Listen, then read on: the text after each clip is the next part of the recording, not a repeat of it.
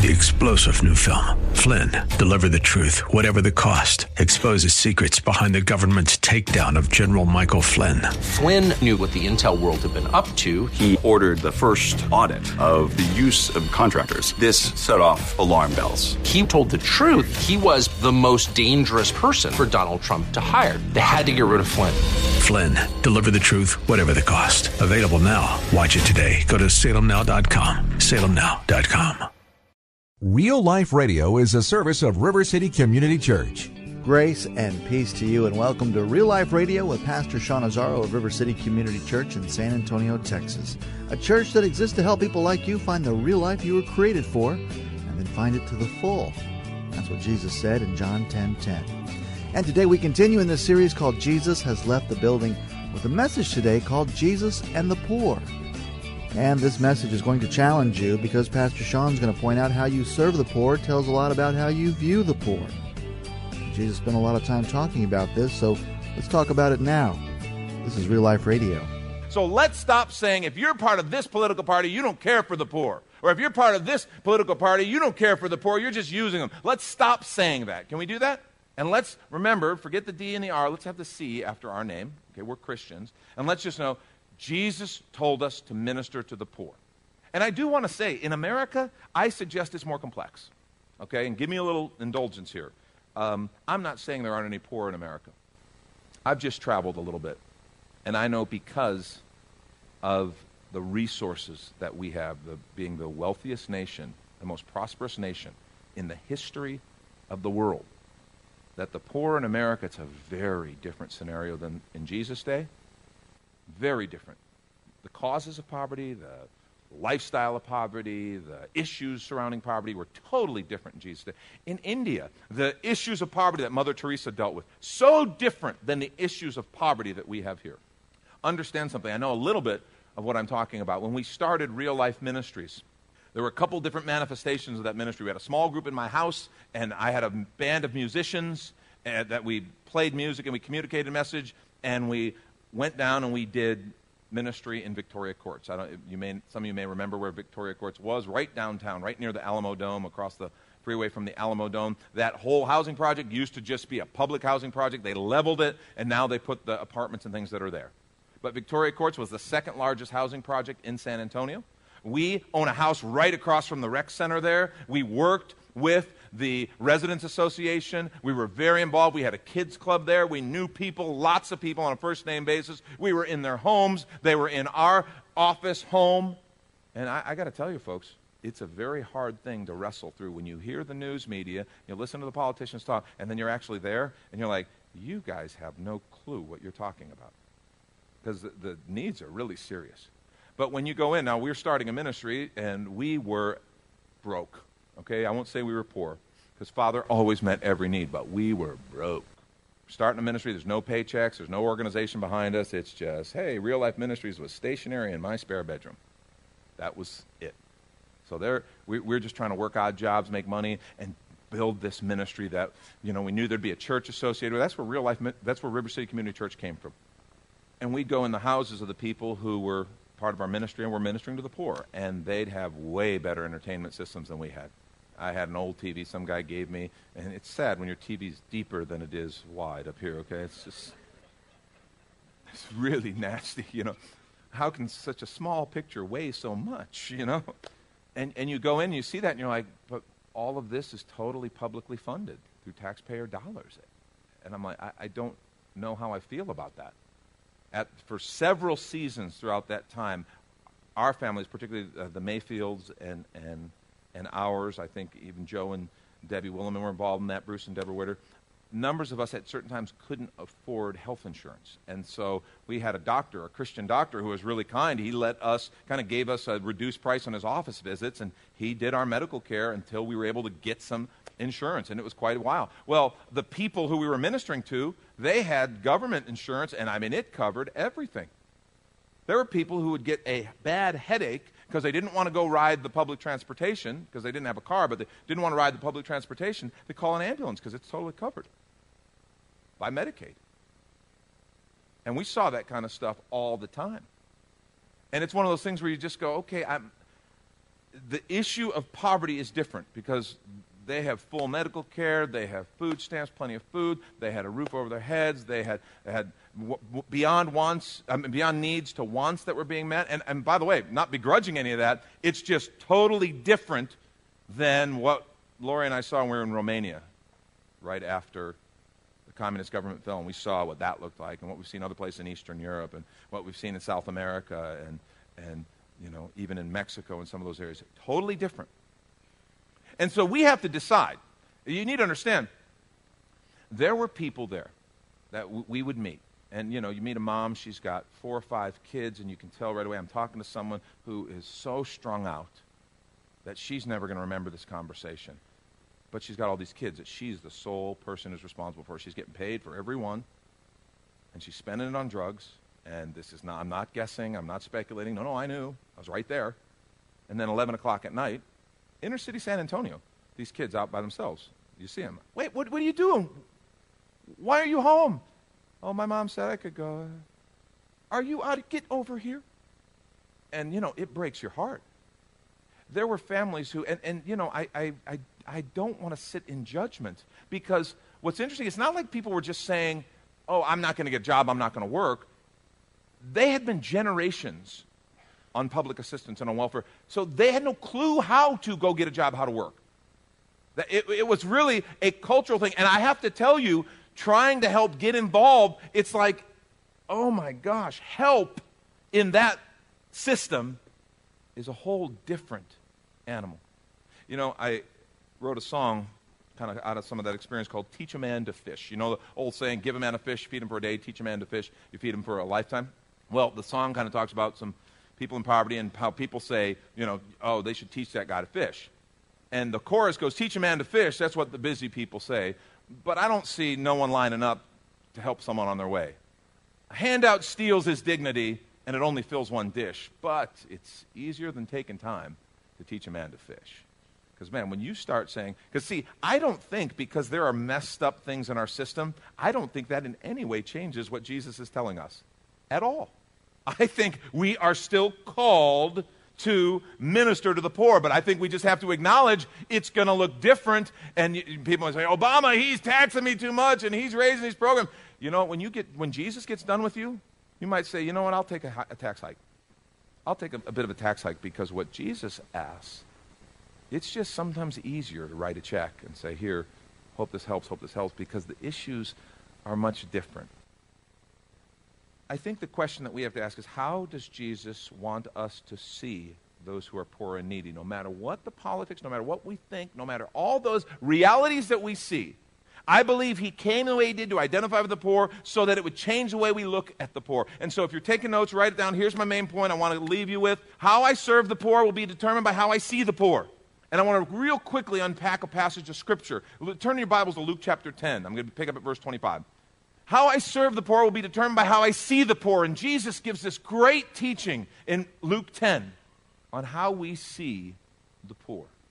In Luke 10 at verse 25, we're told an expert in the law stood up to test Jesus. He said, Teacher, what must I do to inherit eternal life? Well, what's written in the law? He replied. How do you read it? He answered, love the Lord your God with all your heart, your soul, with all your strength, and with all your mind, and love your neighbor as yourself. You've answered correctly, Jesus replied. Do this, and you will live.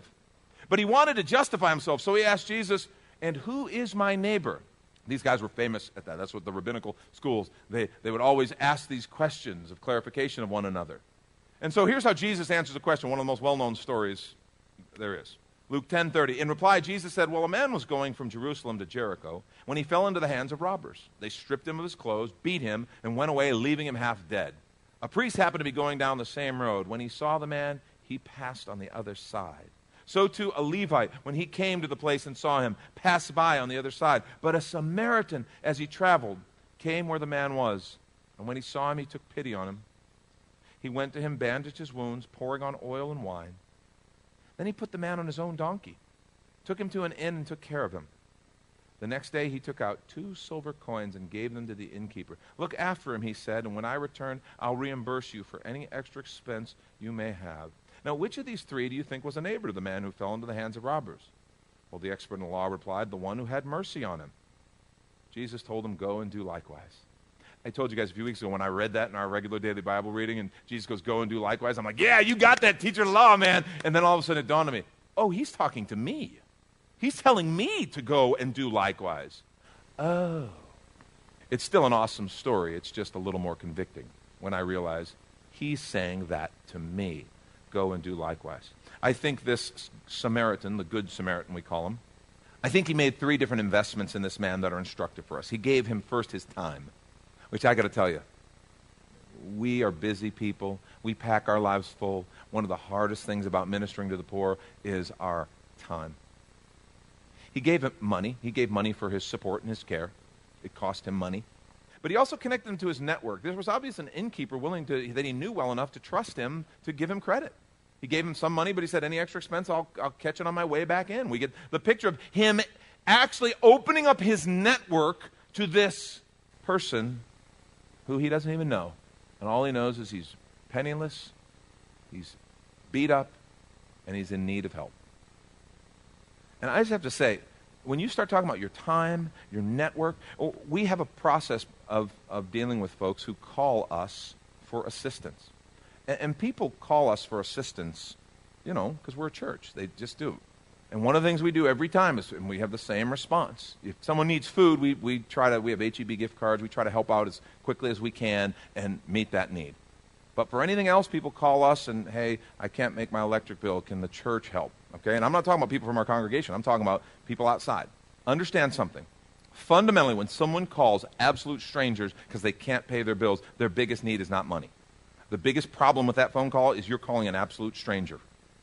You don't have anyone in your world, relatives, friends, church, community. You are so isolated, you are calling total strangers to try to get your needs met. And our answer is, okay, yes, we'll help you. Here's what you do. You show up here on Sunday morning. We're going to introduce you to a pastor. That pastor is going to talk with you and then going to help you get connected with one of our groups. And then that group is going to walk with you, assess you, try to help however they can, because I believe the biggest need, first of all, is they are disconnected from Jesus Christ, because God promises to be our provider. And the first thing I want to make sure is they are connected to the one who promises food, clothes, Father knows what you need, and he'll meet that need. Second is that they're so isolated, they desperately need community. They desperately need community. They need people. They need a network. They need someone in their life who cares for them. The isolation is the biggest problem. Most of the people who call hang up at that point and don't show up. The vast majority. There are folks, I call them, they're dialing for dollars. Okay, it's a numbers game. Church to church, church to church, and, well, okay, we don't do that. But every once in a while, someone says, okay, I'll see you then. And they do. And we've seen people have their lives radically impacted by that kind of thing because they become part of our group. Then our group leader becomes kind of the lead in the care and the ministry to this person. We try to help support if we can. If the group needs additional assistance and support, we try to help. And we've seen God do some great stuff through that. But it acknowledges that money, I got to tell you, it would be way easier to simply raise a bunch of money, have an account, and when people call for money, just, have them fill out an application and then give it to them until it's all gone. And then, sorry, there's no more for this year. Do it again next year. That would be so much easier. Giving money is the easiest thing in our culture. Actually helping is totally different. I got to tell you, a hand out is a whole lot easier to give than a hand up. But Jesus didn't tell us to give what is easy. He said give to the poor. We want to take a quick minute to remind you you're listening to Real Life Radio, a service of River City Community Church, right here in San Antonio, Texas, in this series called Jesus Has Left the Building and Rediscovering the Biblical Jesus. In fact, you can find this whole series as a free download on the sermons link at reallife.org. And some very exciting news at River City Community Church as it continues to grow and serve the community. Here's a special invitation from Pastor Sean. Hi, this is Sean Azzaro, pastor of River City Community Church. I want to take just a moment and invite you to experience Saturday nights at River City. This new 5 p.m. service beginning on February 1st will be an exciting and artistic blend of music, reflection, and practical insights, all designed to explore the real life that God designed us for. In fact, beginning in February, in all our weekend services, I'll be sharing a new series called Help, My Family is Weird. Now, it doesn't get more real life than that, does it? We're going to take an honest and sometimes humorous look at what the Bible says about family life and see that while it can sometimes be weird, it can also be a great gift when we follow God's design. River City is located on Lookout Road, right across from Atama Park, with entrances on both Lookout and Evans Road. River City is a church for real life, so our home on the web is called reallife.org. To find out more about Saturday nights or our Sunday services, go to reallife.org. We hope to see you soon on the road to real life. Welcome back as we return to this message called Jesus on the Poor. This is Real Life Radio. A couple observations real quick. Okay, one, when I see the poor, I see my neighbors. That's what Jesus is saying. Who's your neighbor? See, the problem is here we have a priest and a Levite who totally look away and go to the other side. And when I read that, if I actually put myself in the place of each of these people, have I ever been that guy driving down the road, seen the need of help with I'm sure someone will get it? Yes. Sometimes I've done different. In fact, a lot of times I've done different. Sometimes I haven't. The problem of looking away and saying, it's not my responsibility. Well, it is. Jesus just gave us this God-given responsibility. My neighbor is that homeless bag lady who's looking for a meal. According to Jesus, she's my neighbor. The shut-in who's looking for a little company and conversation. That's my neighbor. The AIDS patient looking for hope. I met a bunch of my neighbors yesterday. Single mom. The couple up the street who are on the verge of getting a divorce. Those are my neighbors, says Jesus. See, it's a community perspective. It's this idea that it's not just me and mine. I'm not just responsible for my my four walls and the people in it, but that there's this kind of social responsibility. And I know when I say that phrase, social responsibility, people get all weird, but you shouldn't. The idea is we are a community, and we are responsible to love our neighbor. And Jesus intentionally used a Samaritan who was from a different region. He was despised, and he was very deliberate in inserting a Samaritan and showing you how to love your neighbor. And this is big stuff, this idea of community perspective. And there's two sides of this coin, and it's funny. We have different groups of people who argue both sides. Think about it. I am responsible to others and for others, if I understand community and a communal sense of responsibility. I'm responsible to others and for others. So, when people argue on issues of morality, it's none of your business. What someone does in private is their own affair. Well, that's true if they live on a desert island and never have any contact with me. But if we live in community together, in a society together, then we kind of are responsible too. Because what someone does impact me. If I just allow someone to, in a self-destructive way, indulge in addiction, that impacts me because I have social responsibility. I can't just turn my back and ignore them when their life is in the toilet. I have a responsibility according to Jesus. So I also have a right on the front end to say, wait a minute, as a community, it's okay to say that some things should be right and wrong. That's why we believe in certain teaching and taking a standard of morality. My financial irresponsibility might adversely affect the community. Sexual irresponsibility, definitely. I mean, I watched as we were down there. I don't even dare guess in that one housing project how much money monthly was spent to pay for children who needed support but didn't have parents to take care of them because somebody had been sexually irresponsible.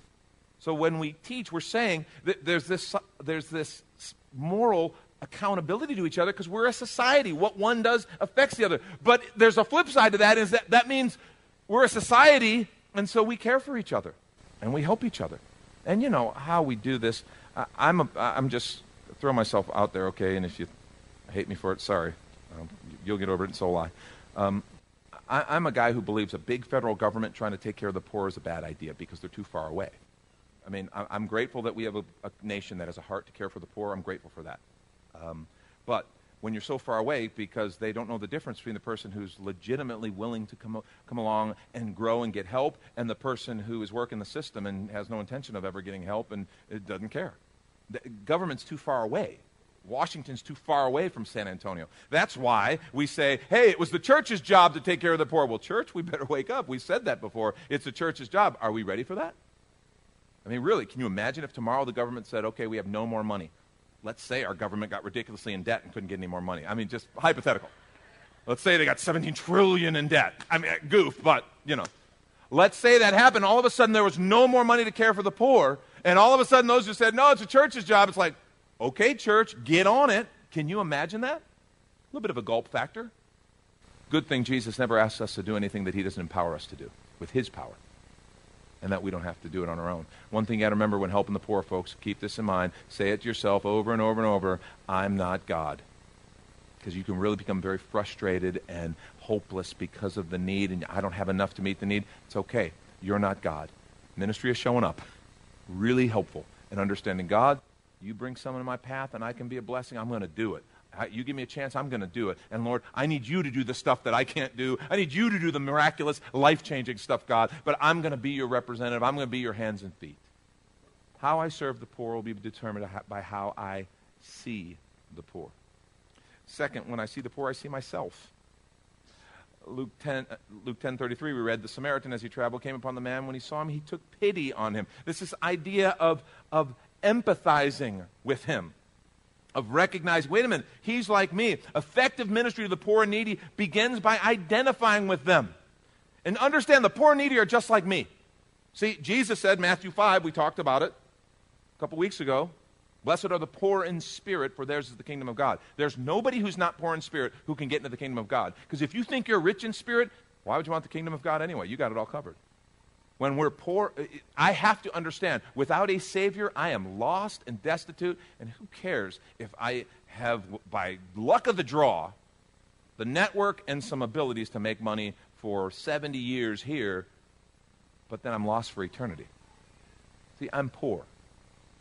Without Jesus, I am absolutely lost. And as lost as the grossest, vile sinner you can think of, this pastor without Jesus is that lost. And you need to know that. And so are you. And so when I see the poor, instead of sitting in judgment, I go, wait a minute, I'm one of them and they're one of me. Jesus loves the poor. He created them for something different. And we're supposed to share that message and that love. So it takes away this us and them. It's not just us and them. And it gives me a heart of compassion. And it frees me up from the politics of poverty, which is a minefield of sinful hypocrisy. And it gets us out of that. Because there's no us and them, it's just us. It gives us an understanding of this, love your neighbor as yourself. Golden rule, Matthew 7:12, in everything do to others what you would have them do to you, for this sums up the law and the prophets. Sums up the law and the prophets. How would I want to be treated if that were me? And then do that. How I serve the poor will be determined by how I see the poor. And last, and I'll wrap with this, when I see the poor, I see my Savior. And you know this passage of Scripture, Matthew 25:34 through 40. The king will say, this is Jesus, the king will say to those on his right, come, you who are blessed by my Father. Take your inheritance, the kingdom prepared for you since the creation of the world. For I was hungry, you gave me something to eat. I was thirsty, you gave me something to drink. I was a stranger, and you invited me in. I needed clothes, and you clothed me. I was sick, and you looked after me. I was in prison, and you came to visit me. The righteous will answer, Lord, when did we see you hungry and feed you? Thirsty, give you something to drink? When did we actually see you as a stranger and invite you in, or needing clothes and clothe you? When did we see you sick or in prison and go to visit you? The king will reply, I tell you the truth. Whatever you did for one of the least of these brothers of mine, you did for me. And there's this sacred idea of being able to meet and minister to Jesus by meeting and ministering to the poor. And that is powerful. That is a powerful idea. You want to give a gift to Jesus? Proverbs 14:31 says, he who oppresses the poor shows contempt for their maker, but whoever is kind to the needy honors God. You want to show your love to God? You want to give him a gift? Care for the poor. And folks, I know, just as I close, I want to just say, I understand the complexity and the challenge. And please remember, you're not God. You don't have to fix it all. If you try to go in as the fix-it guy, okay, we're going to fix this, and I'm going to have this done in 30 days because that's how we do it. You are going to be very disappointed. You don't undo a lifetime of poverty and brokenness in 30 days, okay? What you basically have to do is say, Lord, I'm going to be obedient today. Today I'm going to bring a meal. Tomorrow I'm going to make an introduction. Next day I'm going to help with a resume. After that, I'm going to watch some kids while someone goes on job interviews. That's what I'm going to do. I'm not going to worry about the miraculous stuff. Jesus, I want you to do that, and I believe you can. So I'm going to leave the miraculous stuff to you, Jesus. I'm just going to keep ladling gravy. I don't know what to do about this gravy thing, but I got a ladle in my hand and a little bit of gravy. So, and by the way, I forgot to tell you, at the end she told me there was a little bit of gravy left. It's just like the widow in the Old Testament with Elijah. you know. There's just, there kept being enough. Well, do you understand God can do that with your resources and mine as we minister to the poor in Jesus' name? Do you realize he can multiply it? Do you realize he can have you go to a place and do some games with kids and do some fun stuff and have a little kid walk up to you and go, can I have Jesus in my heart? Yes, you can. So don't take that whole burden on your shoulders. Jesus said, my yoke is easy, my burden is light. But what we do have to recognize is, okay, we're going to follow Jesus. It's going to lead to some places where the poor are, because that's where his heart is. Nobody who served yesterday got away without thinking, man, this is Jesus stuff.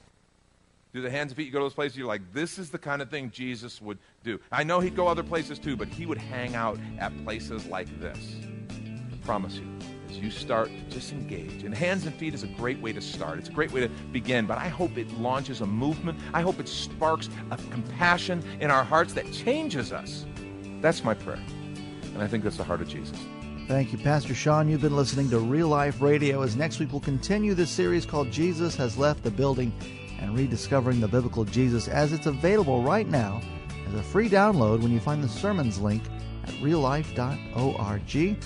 We invite you to do more than just hear, but see and do when you join us at River City Community Church, located on Lookout Road right behind Rotama Park.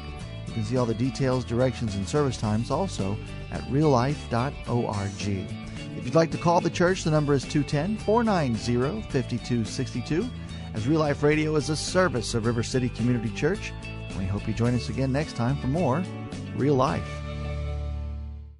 3-star General Michael J. Flynn, head of the Pentagon Intelligence Agency, knew all the government's dirty secrets. He was one of the most respected generals in the military. Flynn knew what the intel world had been up to. He understood its funding. He ordered the first audit of the use of contractors. This set off alarm bells.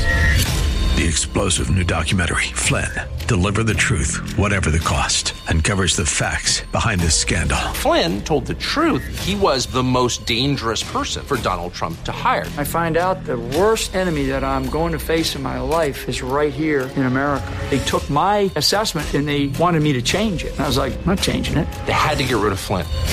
With in-depth interviews, archival footage, and never-before-seen personal records of the man behind the headlines. I just felt like I was drowning. Flynn, Deliver the Truth, Whatever the Cost.